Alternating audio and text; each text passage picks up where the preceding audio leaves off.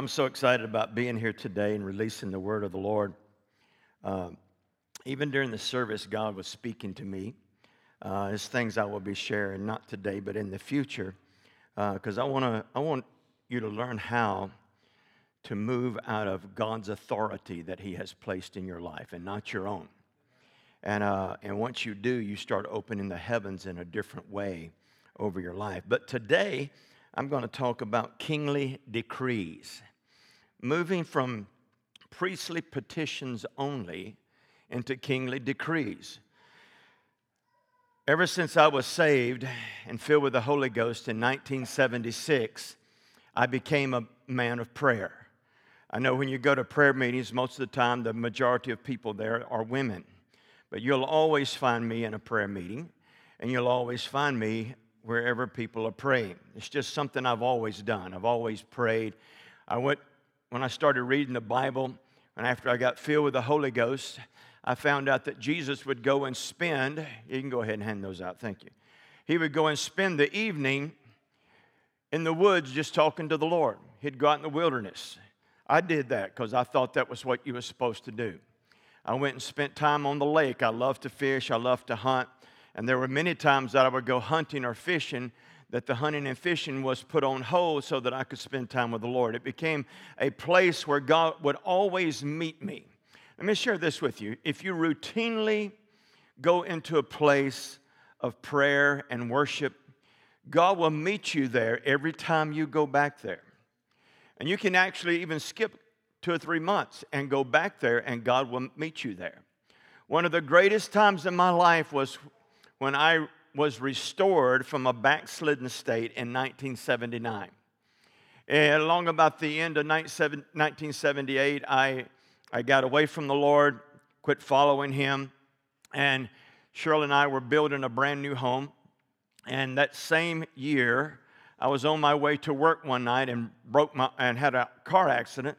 Broke my arm, cracked my nose, and several other things, and I was not able to work at my job for about 8 weeks. And so we were moving in our new home, and all this time I'm backslidden. And I couldn't do a thing. I could not help move at all, because I even had hernia repaired I had a broke arm in 3 places. This hand was laying over here like this. And I had a hernia repaired, nose set back in place, and I couldn't do anything. And so I had to depend on people to help me move into our house. And you know who helped me move in? The church people, the church that I had walked away from, helped me move into our new house, or helped Cheryl. It was a little bit embarrassing for me, but after we got moved in, I'll never forget this. I was laying on our sofa in the den, and up under the corner of the sofa there, just sticking out about that far, was my Bible. Now, how it got there, we just moved in the house. How it got there, I do not know. But I picked that Bible up, and immediately it fell open to Matthew 6, where Jesus said, take no thought for your life, what you're going to eat, what you're going to wear, and all this kind of stuff. And immediately the Spirit of God came upon me. And when the Lord came upon me, He said this to me. He said, I sure have missed you. He did not come with any judgment whatsoever. He did not come with meanness or harshness. He said, I sure have missed you.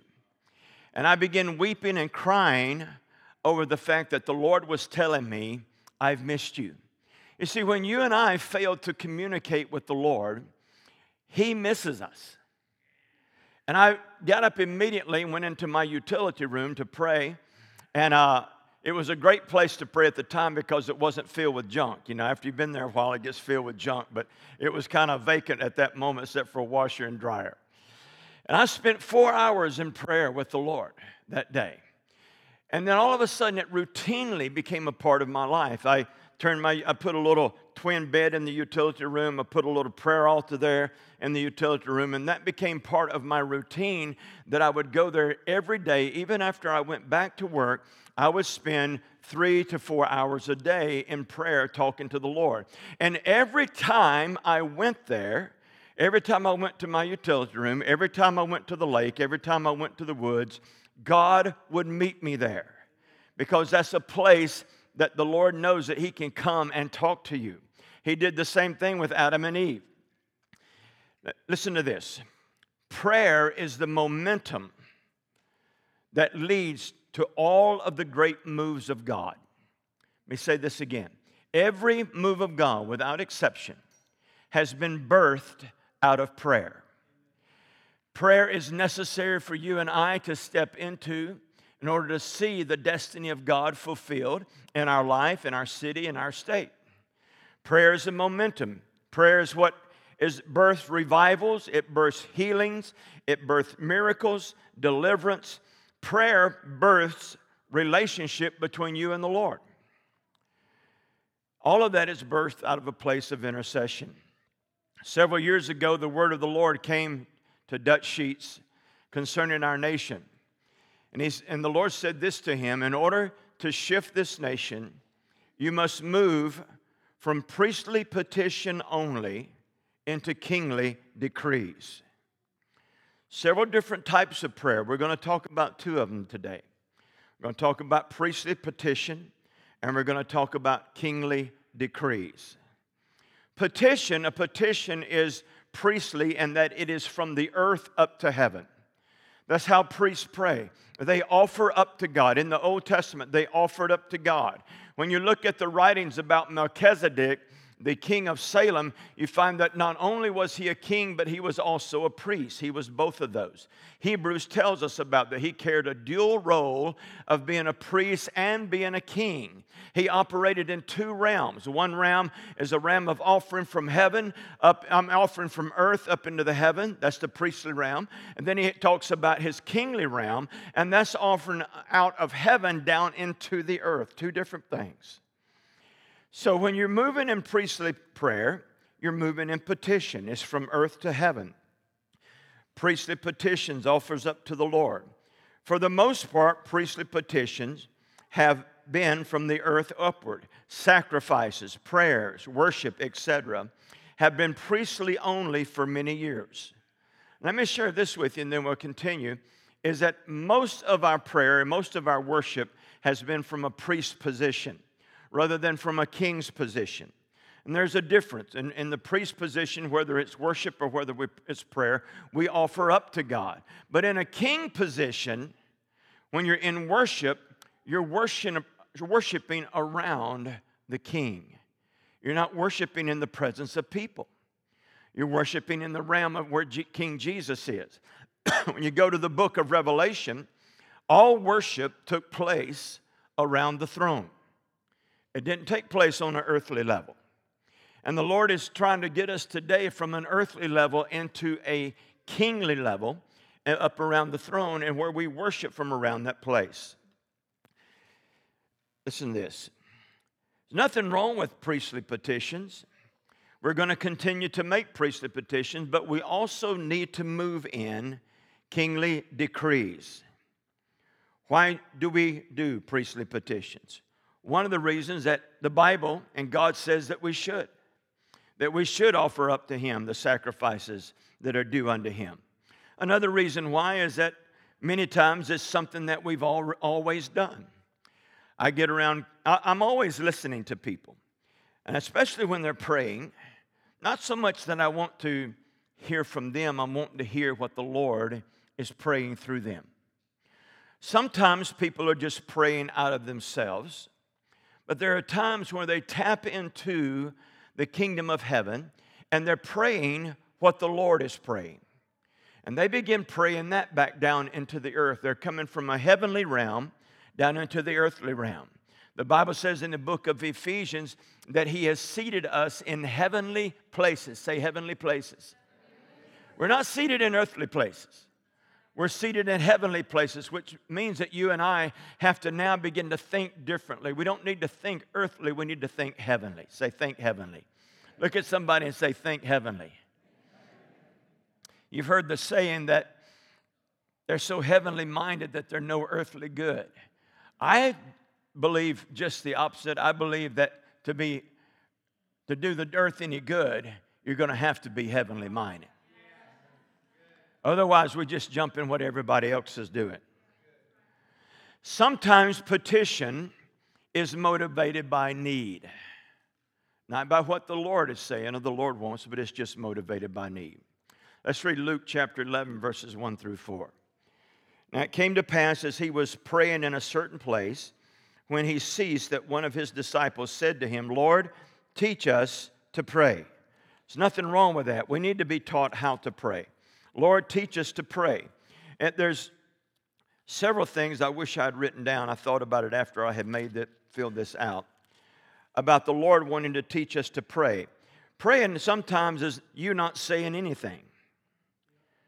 Praying sometimes is just getting quiet and listening to the Lord. And don't take me the wrong way. How about y'all changing that slide to something that's heavenly?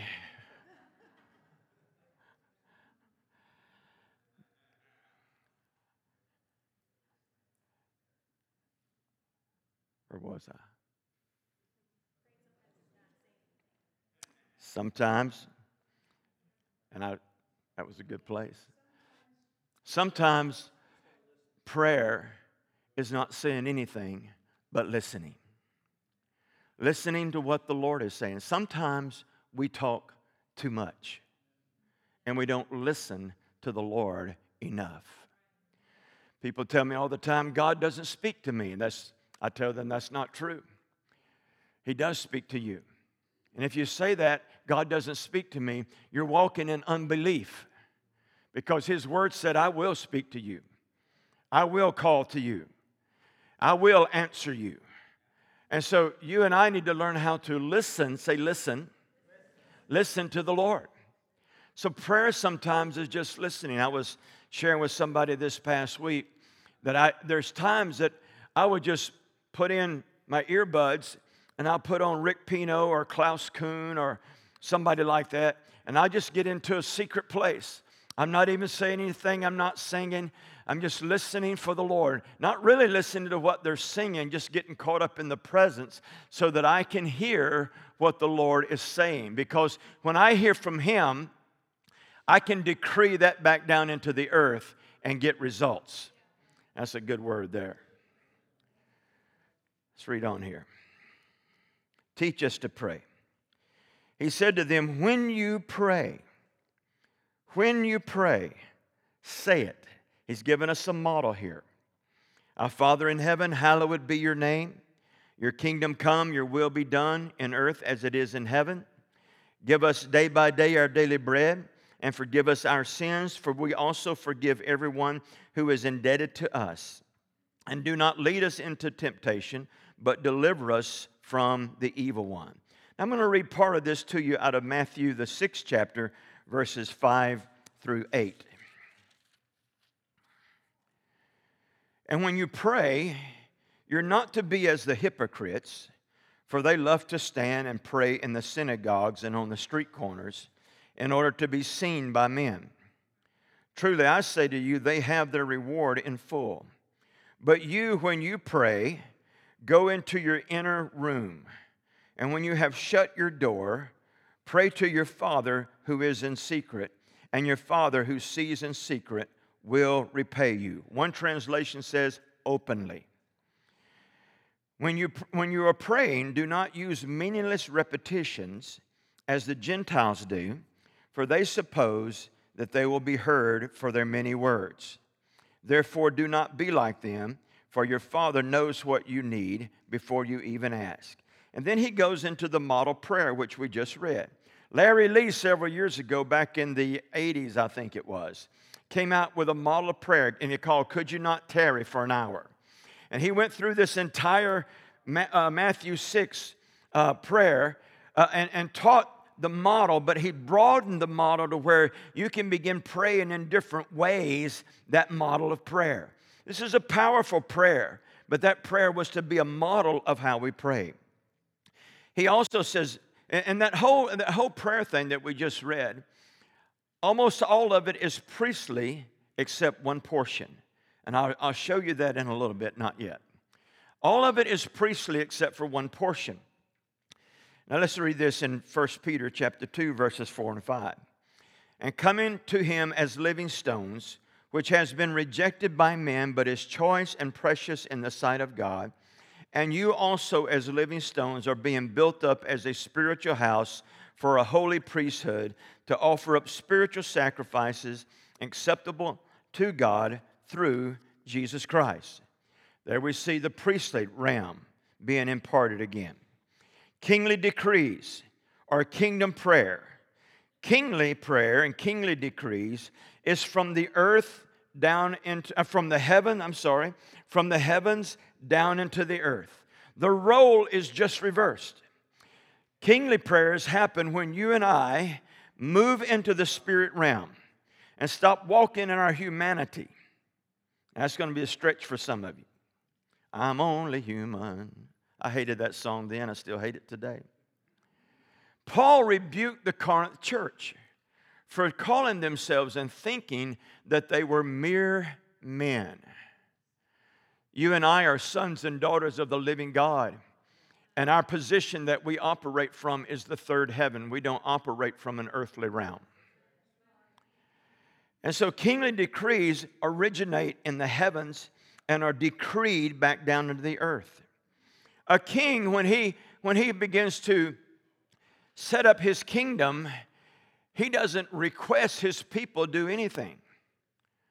A king will make a writ, or he will make an order, or he will make a decree and say, this is what the kingdom looks like. When you go through the scriptures, and especially you read through the four gospels, you start finding that Jesus was establishing a kingdom. It's what he was establishing. He was seeking to establishing God's kingdom in the earth. The Bible says that the earth is the Lord's and the fullness therein. He's not going to get rid of this planet, unlike some eschatologists say. This is his planet. He is going to refine it, but this planet belongs to him.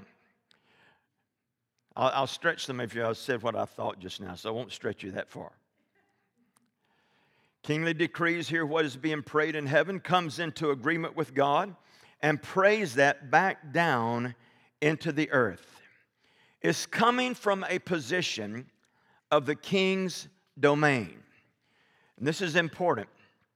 I own a website called forerunner-ministries.org. It's my domain. Thankfully, I'm starting to get people to help me keep that domain up, but it belongs to me. It belongs to Ken Malone. I've paid for it. I bought it. It's mine. And I can say on there whatever I feel like I need to say. I have several other things that's my domain. My Facebook page, Ken Malone, is my domain. And I can say on there anything that I want to say. Sometimes I say things that people don't like. Sometimes I say things that people get blessed by. Whenever I say things that are political in nature, there are people who don't like it because they don't think the church should be involved in politics. God's always been involved in politics. And that's what I tell them when they tell me they don't like that. And then I put things on there that people are blessed by, they encouraged by, and that sort of thing. But this type of prayer, a kingly prayer, it always prays according to the will of God. The book of 1 John, it says, we have this confidence in him that if we ask anything according to his will, he hears us. And if we know that he hears us, we know that we have the petitions that we have desired of him. When you and I are praying according to the will of God, we know that we have petitions that are that we make and that we have are coming from him. This prayer, kingly prayer, is according to the will of God, and it is heard from within the third heaven. Say third heaven. This is a place you want to live in. You want to live in a third heaven realm. Some people call it the third day. You want to live in our third day move of God. You want to live in the third heaven realm. This type of prayer is praying in agreement with the will of God. This type of prayer is taken from the tree of life, not the tree of the knowledge of good and evil. See, so many of us today, we don't eat from that tree of life. We eat from the tree of the knowledge of good and evil. You and I just don't eat from the evil side. We eat from the good side, and that's how we justify eating from that tree. The tree of life will produce life when what you're decreeing is spoken. This type of prayer, kingly prayer, is always kingdom focused. Say kingdom focus. It doesn't focus on me. As a matter of fact, let me just take this a little beyond that. Kingdom prayer, even when I'm praying, most of the time, I won't say all the time, but most of the time will not focus on you. It will focus on the kingdom and what God wants to do in the kingdom. I had people who said that they were proud of me because of the stance that I took for Kavanaugh. And the praying that we did, I spent 2 weeks in a row up there. Hal was with us in 1 week was up there. But I said to them, I did not do that for Kavanaugh. That was not a Kavanaugh-motivated 2 trips to Washington, D.C. It was a kingdom-motivated trip to bring this nation back under God's kingdom rule. It could have been anybody. We were there because we wanted to see God's kingdom established in America like He intended it to be in Jesus' name. It's always kingdom focused. Listen to this. Let me just interject something here. When we were praying for the election in 2016, we were up there in February of that year. We really didn't know at that time. I was leaning a certain way, but we really did not know at that time who God wanted to put in office. It's hard to pray when you don't know who God wants to put into office. However, we had assurance of God's will of one person He didn't want in that office. And so we prayed accordingly.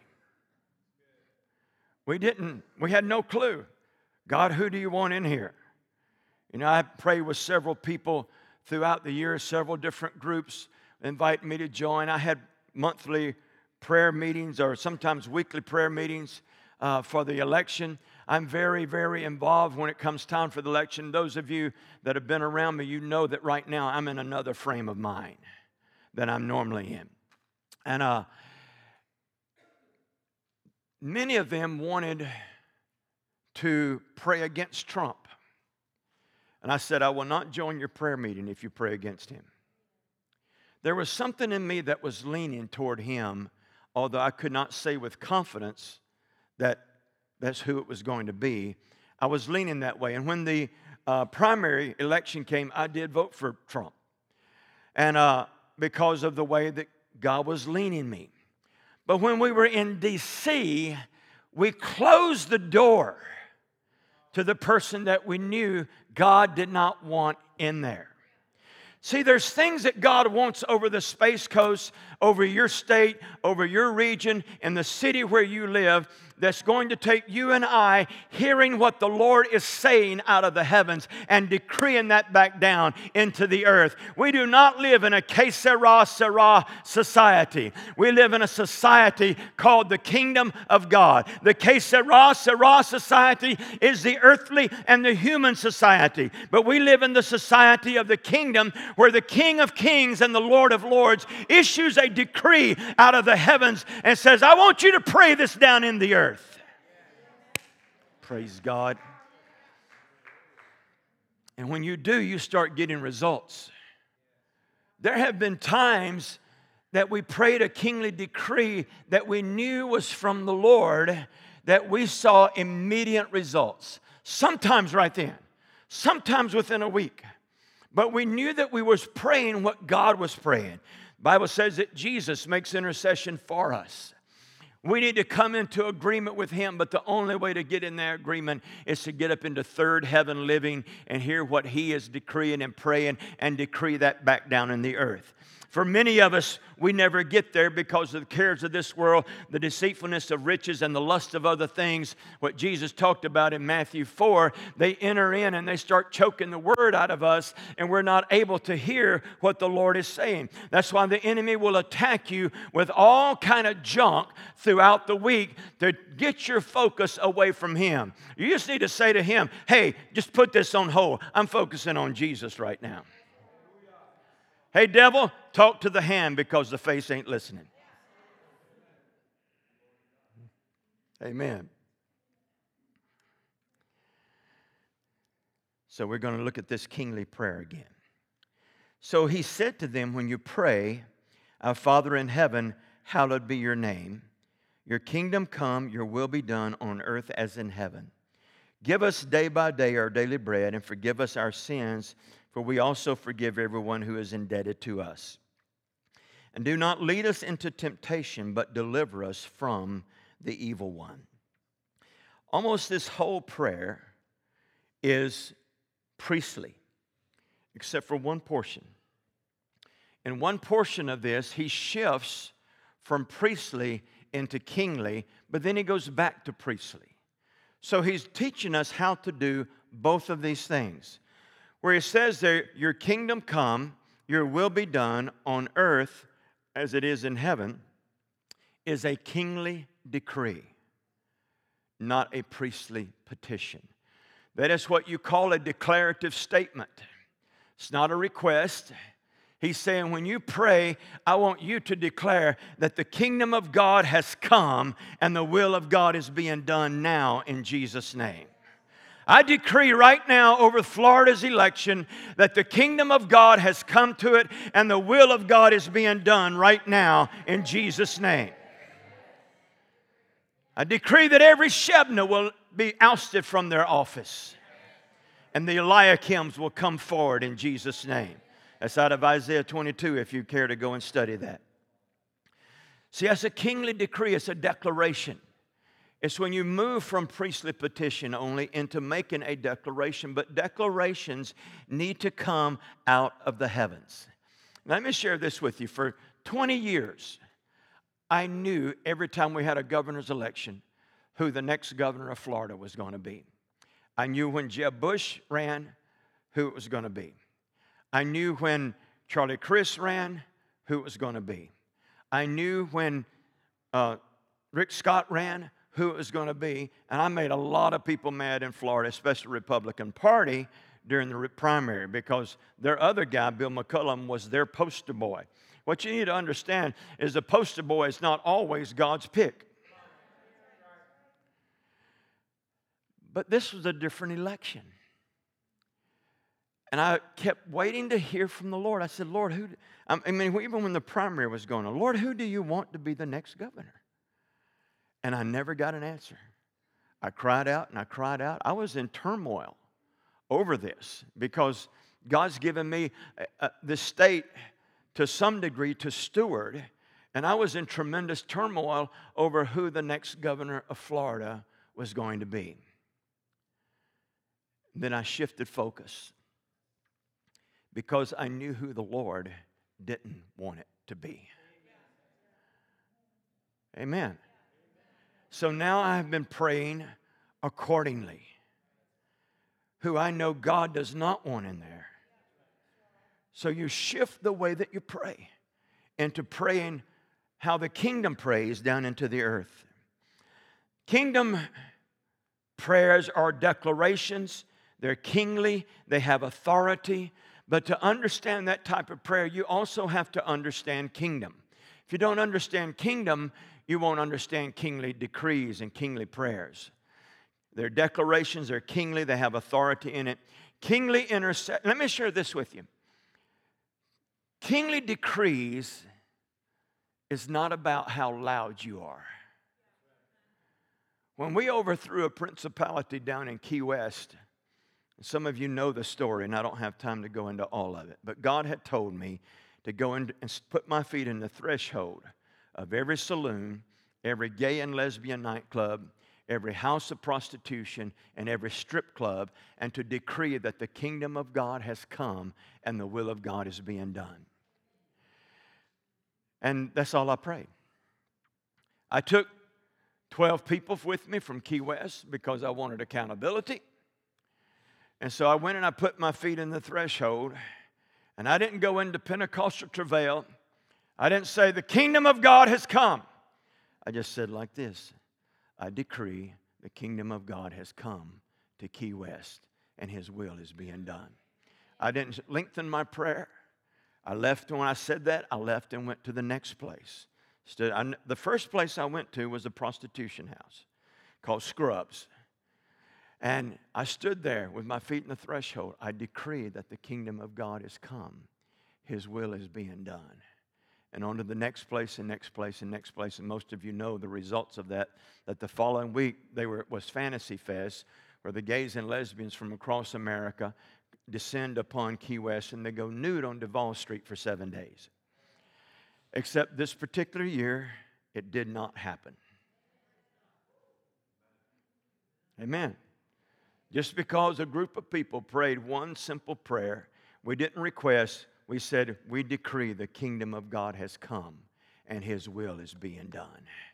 If we would start decreeing this over our families, over our prodigals, over our cities, I decree that the kingdom of God has come to Melbourne. His will is being done. I decree that the kingdom of God has come to Satellite Beach. His will is being done. I decree that the kingdom of God has come to Titusville. Or you may want to say your family. I decree that the kingdom of God has come to the Malone family and His will is being done in Jesus' name. It's making a declaration. Maybe you need to pray that over your spouse. And you say, I decree that the kingdom of God has come and His will is being done over George or over Betty or over my wife Cheryl. You start praying that way. Look at there. She's laying hands on Paul there. You start praying that. And if you would get yourself a prayer cloth and start praying kingdom prayers over your spouse, over your loved ones, and slide that into their pillowcase. Don't pray no mamby-pamby prayer. You pray a kingly prayer.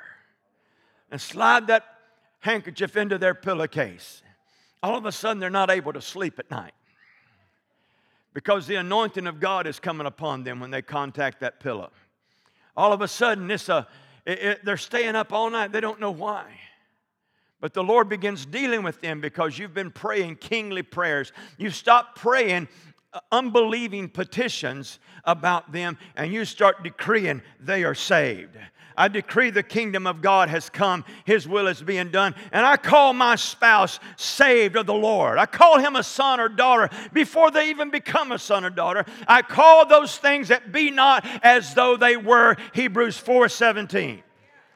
Woo! I'd dance if I could. That's a good word.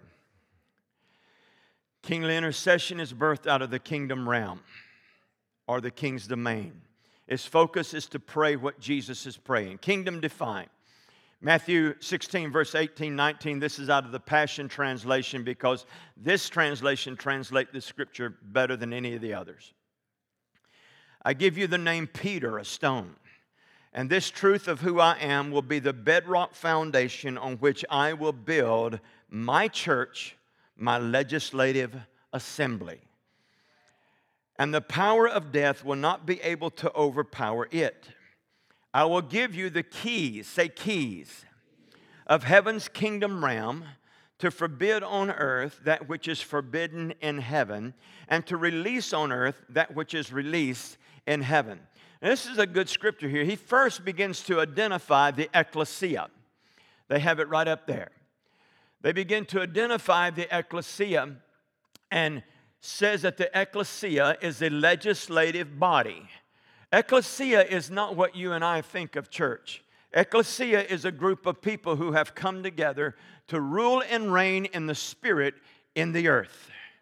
They've gone into the heavens, they've heard what the Lord is saying, and that ecclesia turns and brings that back down into the earth. They bring the decrees, they bring everything that God has said. The Lord says, this is my answer. Someone pray the answer into the earth. When the Lord told me in Key West, you go and decree that my kingdom has come, my will is being done in Key West, I went and I decreed out of the heavens down into the earth the things that God has said was upon Key West. And it began to shift the city.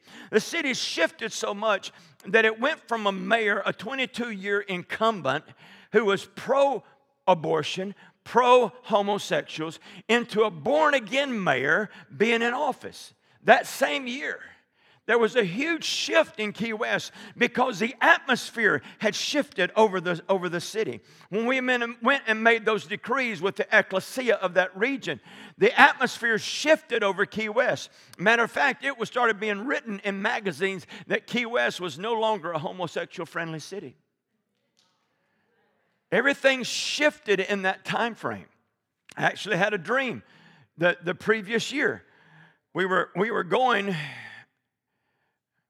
had planned a Jeremiah 33:3 prayer tour across Florida. We went to 33 cities, and Key West was one of them. And had this dream, and in this dream, I was taking down an old rickety picture frame off the wall. The picture frame was falling apart. It had wormholes in it. And I took it off and I set it down on the floor, and inscribed on the wall were the words, as if though it was etched in the walls. It said this right here: 6/17 Ken call Chuck. Well, June 17th is when we were going to do the Jeremiah 33:3 tour. And we really didn't understand. I didn't understand that dream. And so I called up Chuck Pierce and I said, this is the dream that I had, and the Lord told me in this dream to call you. He said, well, what was on the picture? I said, I don't have a clue. Only thing I saw was the picture frame. And it was rickety, shaky, and had wormholes going all through it. He said, that's the spirit of wormwood. When you go there, you deal with the spirit of wormwood. It's mentioned in the Bible. It's also mentioned in C.S. Lewis's Screwtape Letters. That's wormwood demon is mentioned there as well.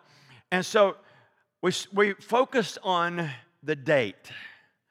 And then when we got there, we met the guy who was going to become the next mayor at that time of Key West. We met him. But then we were having a meeting in the Doubletree Hotel. I had rented a big old facility about the size of this right here. And we were doing a meeting there. And we had some powerful worshiping warriors with us. They did not mind worshiping.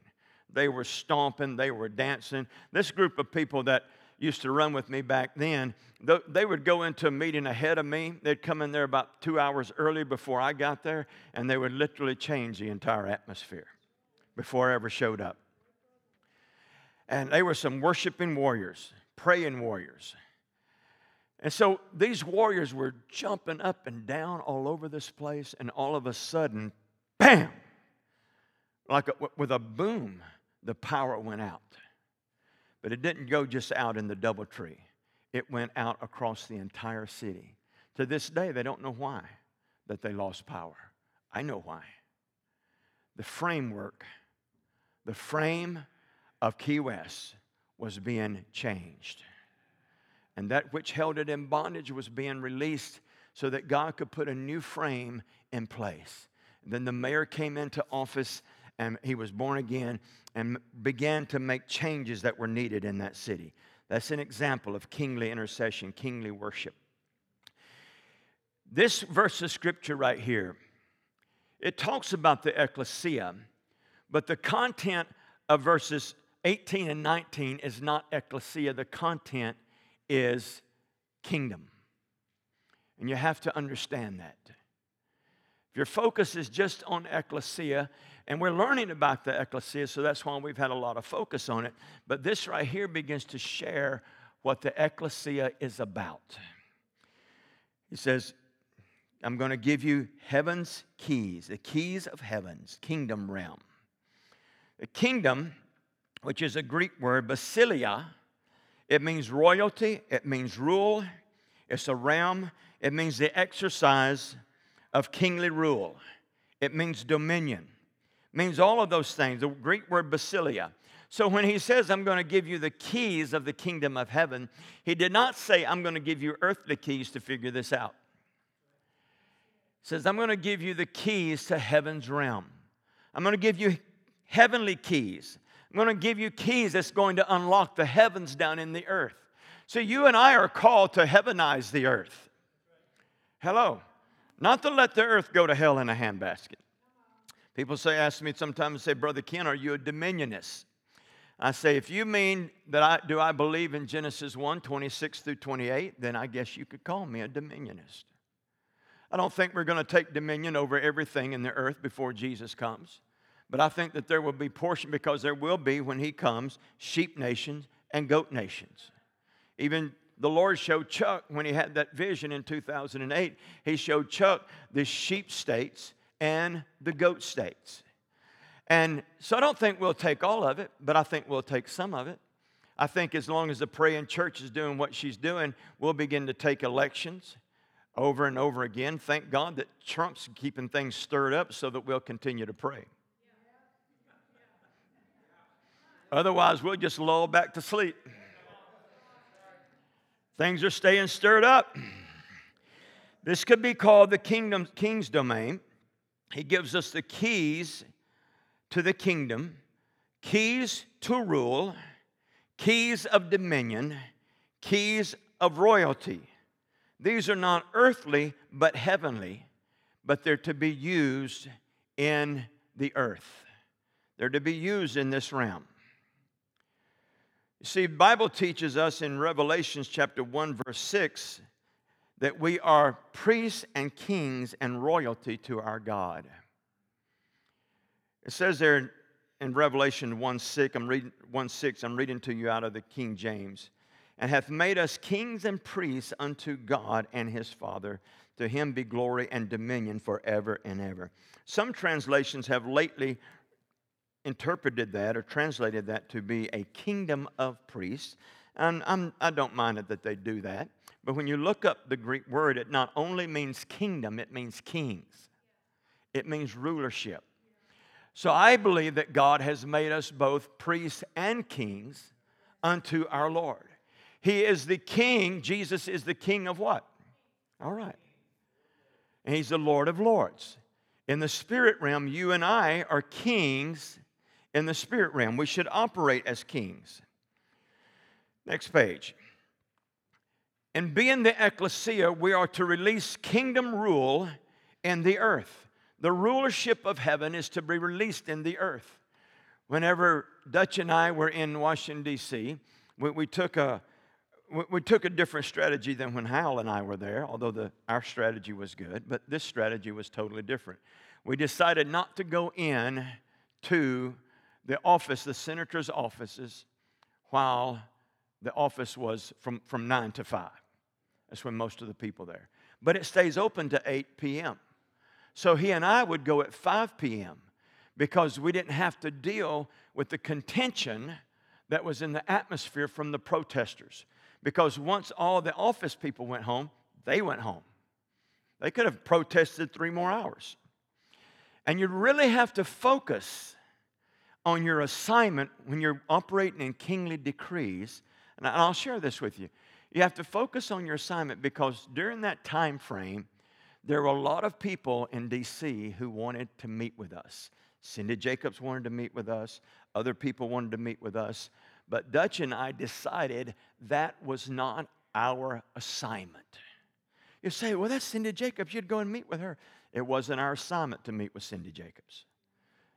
As a matter of fact, if we had done that, we would have gotten off of our assignment.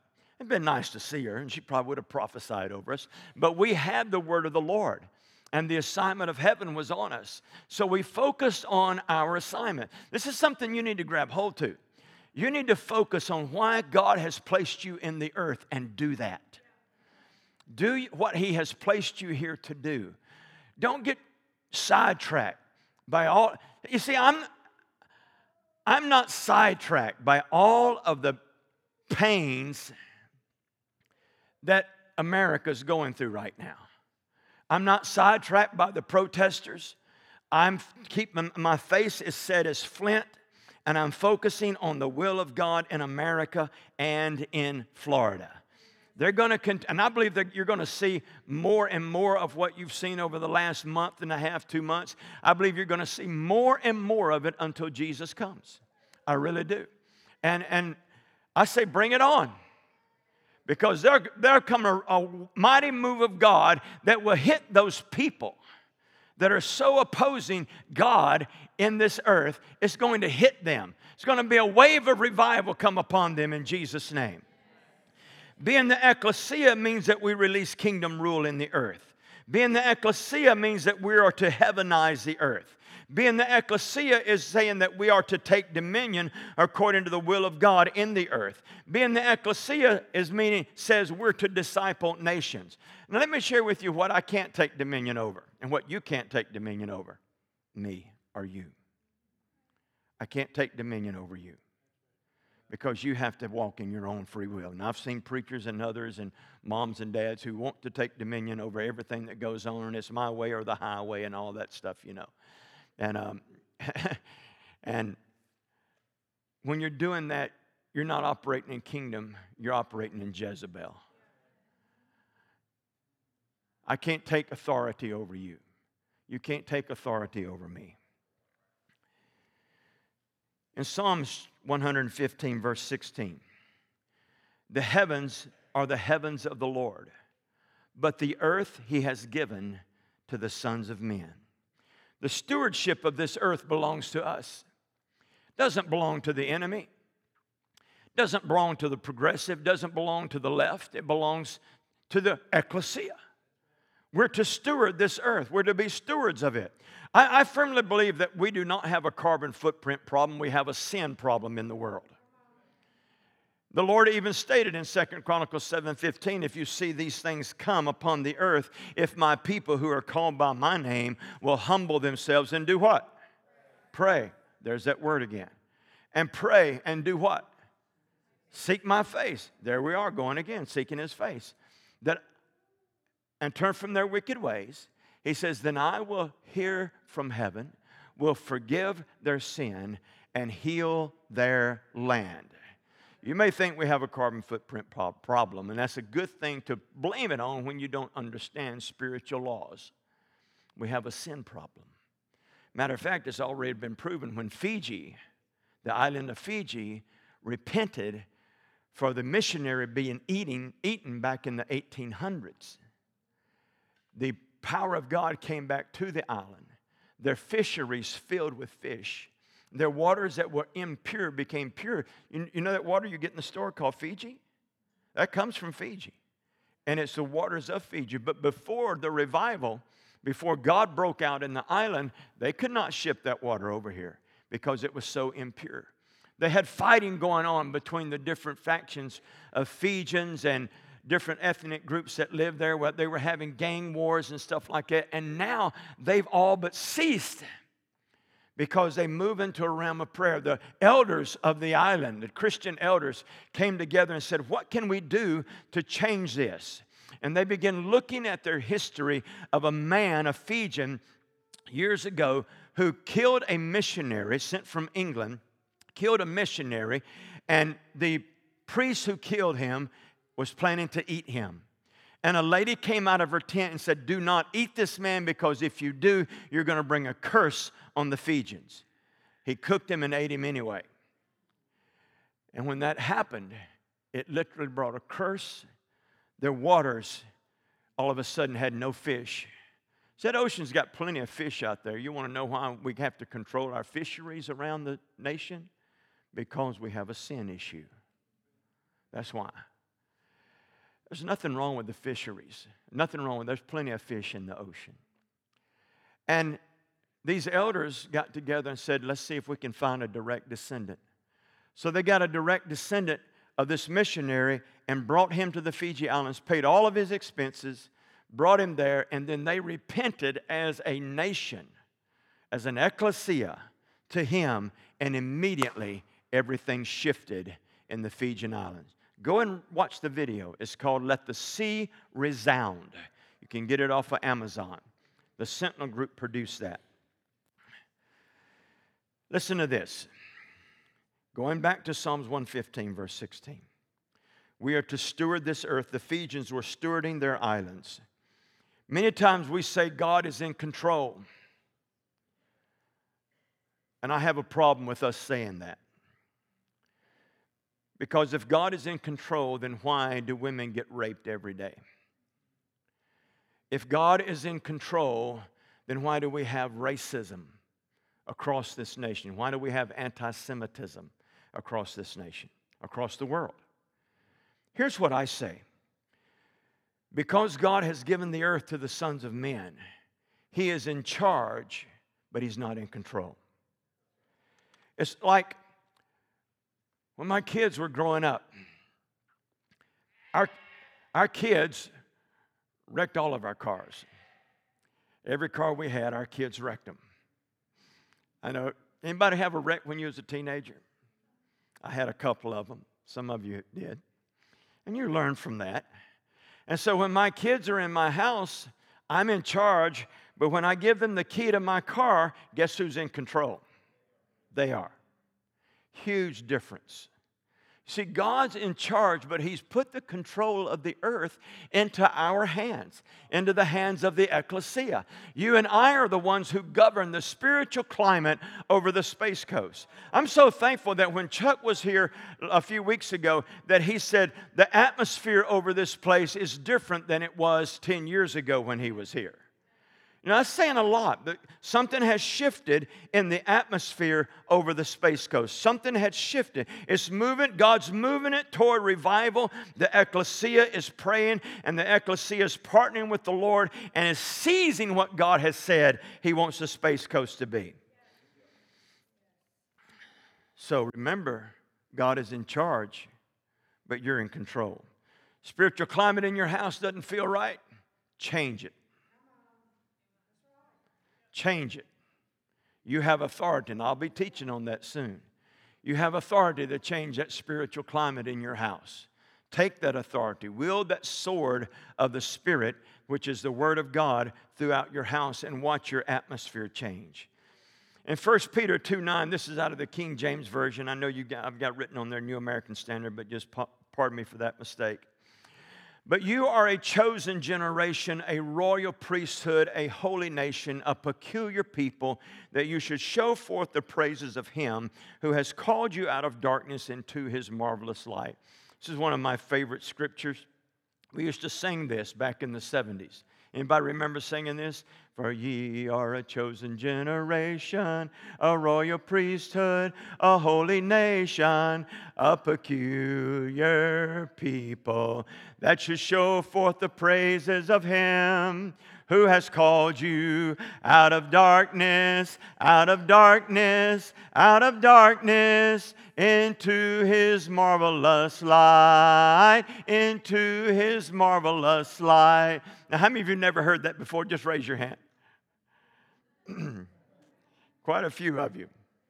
None of the millennials have heard that. Our songs back in the charismatic movement was almost all scripture. And I want to break this down for you. First of all, he says, you're a chosen generation. That word there, generation, means offspring. It's the Greek word genos, or where we get our word genetics. Genetics is what your mom and dad put into you.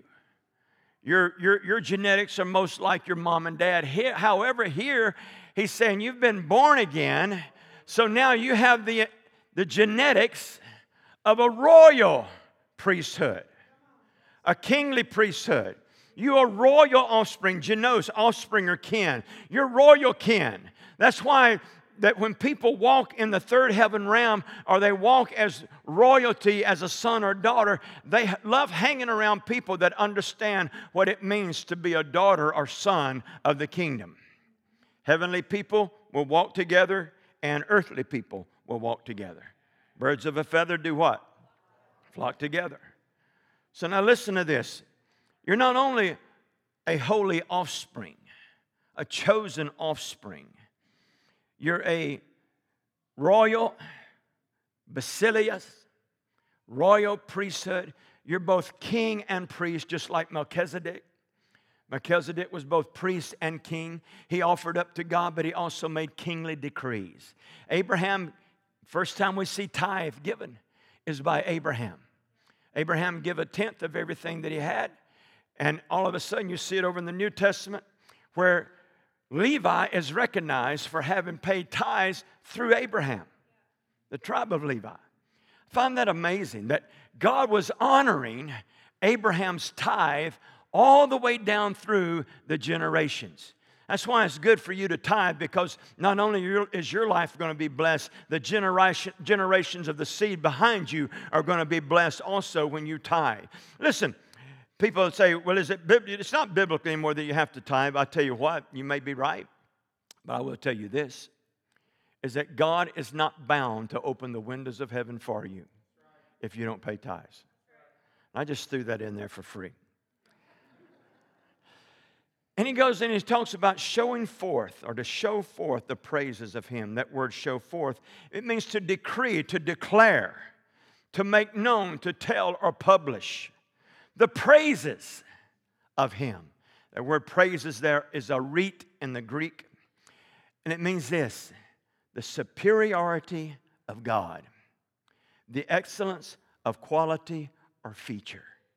When you and I begin making decrees according to the will of God, we are decreeing that God is superior in this. God is bigger. He's bigger than this governor's race. He's superior to this Senate race. He's superior to Trump. He's superior to all the politicians. He's superior to me. He's superior to you. When we make decrees, we're decreeing God's superiority in the earth. He said, I'm supreme over this. You pray what I'm praying. And you're going to see me rule. You're going to see me reign when you decree what I am decreeing in the earth.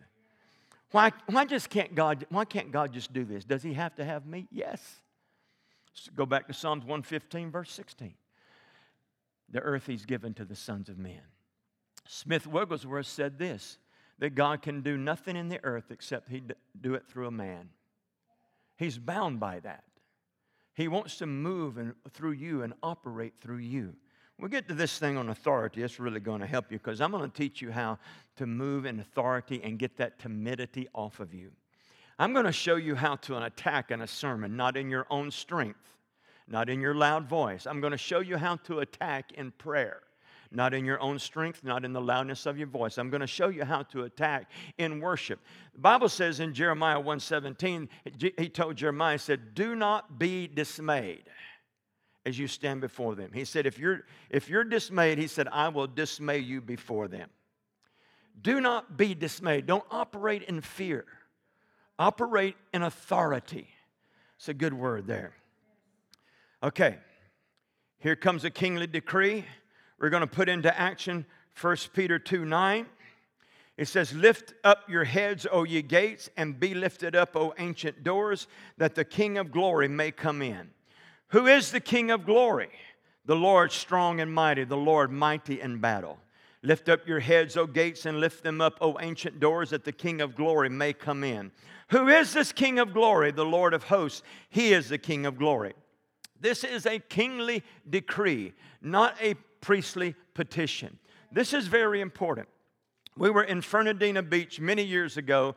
Cheryl and I and our spiritual daughter, Wendy, had gone with us. We saw her yesterday. Her mother-in-law just passed away, and we went to see her and her husband and other siblings of the family. But Wendy was with us on this particular trip, and I was making this decree into the ancient gates of Fernandina Beach area, that whole First Coast area where Florida was first inhabited, where the first Protestant prayers were prayed on that entire First Coast region. It wasn't called the First Coast then. The Spanish called it La Florida. And it actually was larger than what you see. It encompassed all the way up to Louisiana and part of Texas. La Florida did. You need to give our land back to us. Just kidding. We were making this decree of Psalms 24:7. And when I said, lift up your heads, O ye gates, Wendy, she walks in a third heaven realm. And the gates responded and said to her, who is this King of glory? I'd never heard anybody say this before. Who is this King of glory? So you start making decrees, the gatekeepers of the region, whether they're the angels or whether they're demons, they're going to want to know who is the king that you're talking about.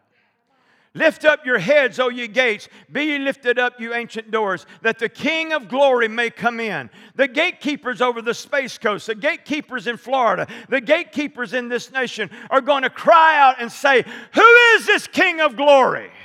and you rise back up and you say, He is the Lord, strong and mighty. He is Jesus, the King of kings and the Lord of lords. You answer them back.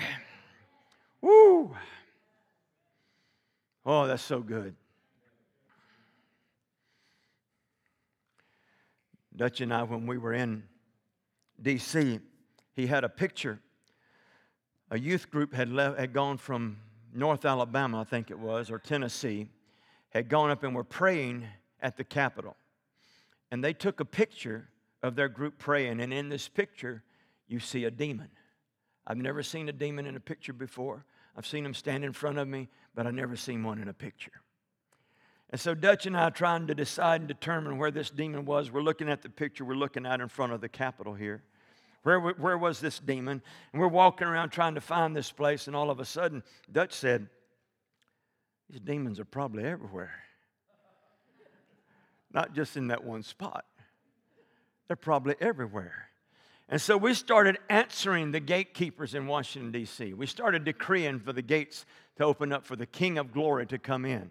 We were in Tallahassee last week, and on Friday of last week, no, the week before, Friday before, we had gone to the governor's mansion, and the lady who is the curator there had gone to D.C., and this lady blew me away. She's a Catholic, loves Jesus, and prays with authority. Doesn't she, Cheryl? She was powerful. She was up in D.C. She said, I saw this demon in this certain spot. I said, where? She said, there's a certain spot. And I started to describe it to me. She started describing it. I said, Dutch and I were there a month ago or 2 months ago, and we saw this same demon in this same spot. The reason the Lord lets you see things like that is so that you can begin exercising kingly dominion in the earth.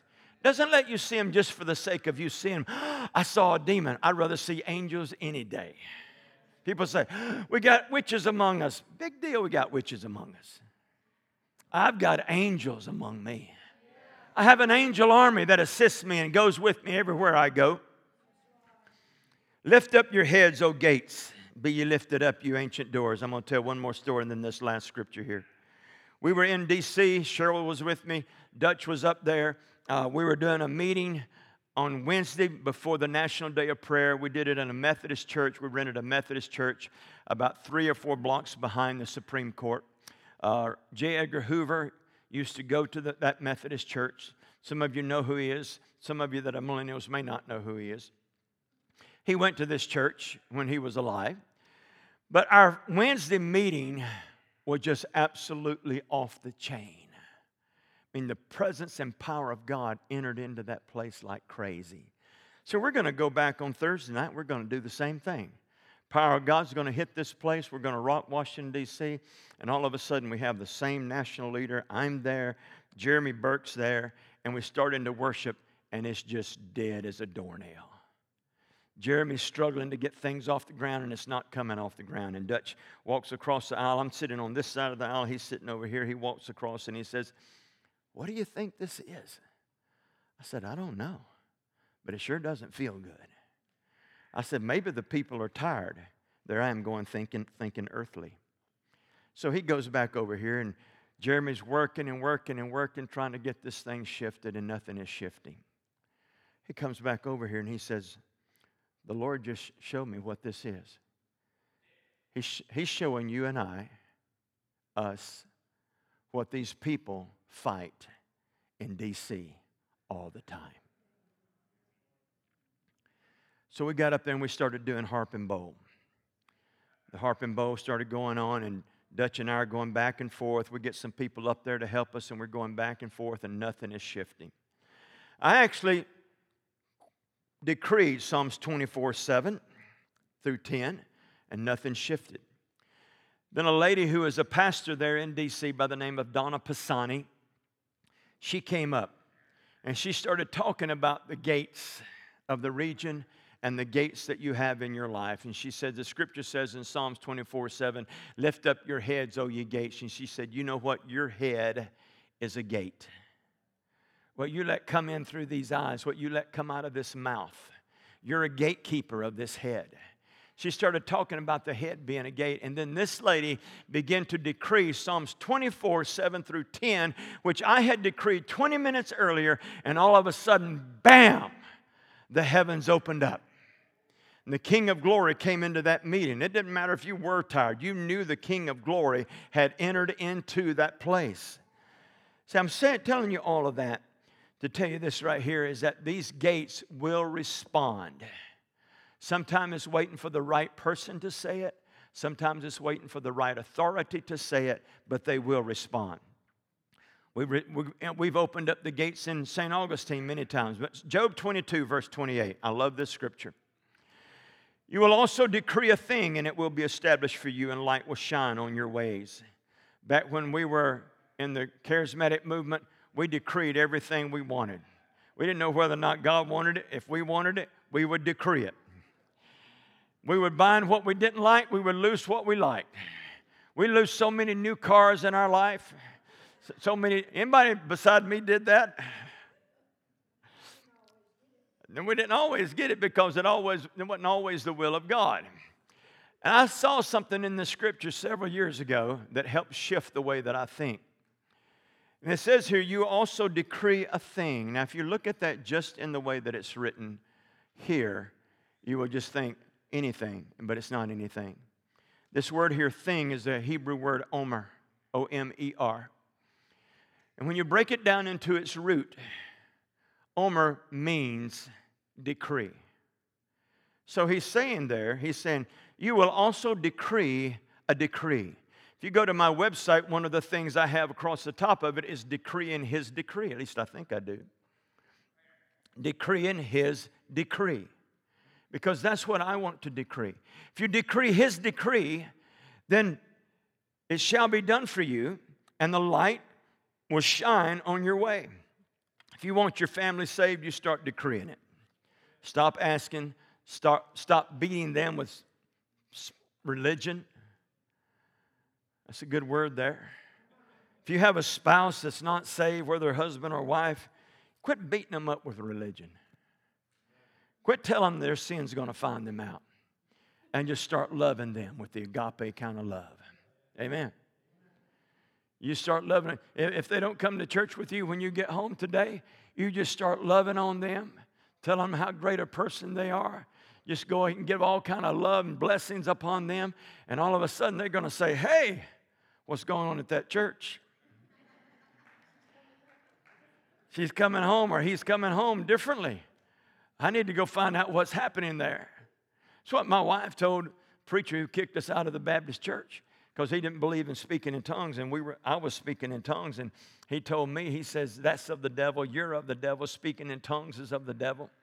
And my wife rose up and she said, how can the devil give you something that makes you love Jesus more, makes you read your Bible more, makes you love your wife and kids more? How can the devil give you something like that? And I'll just leave that with you. You start loving on people.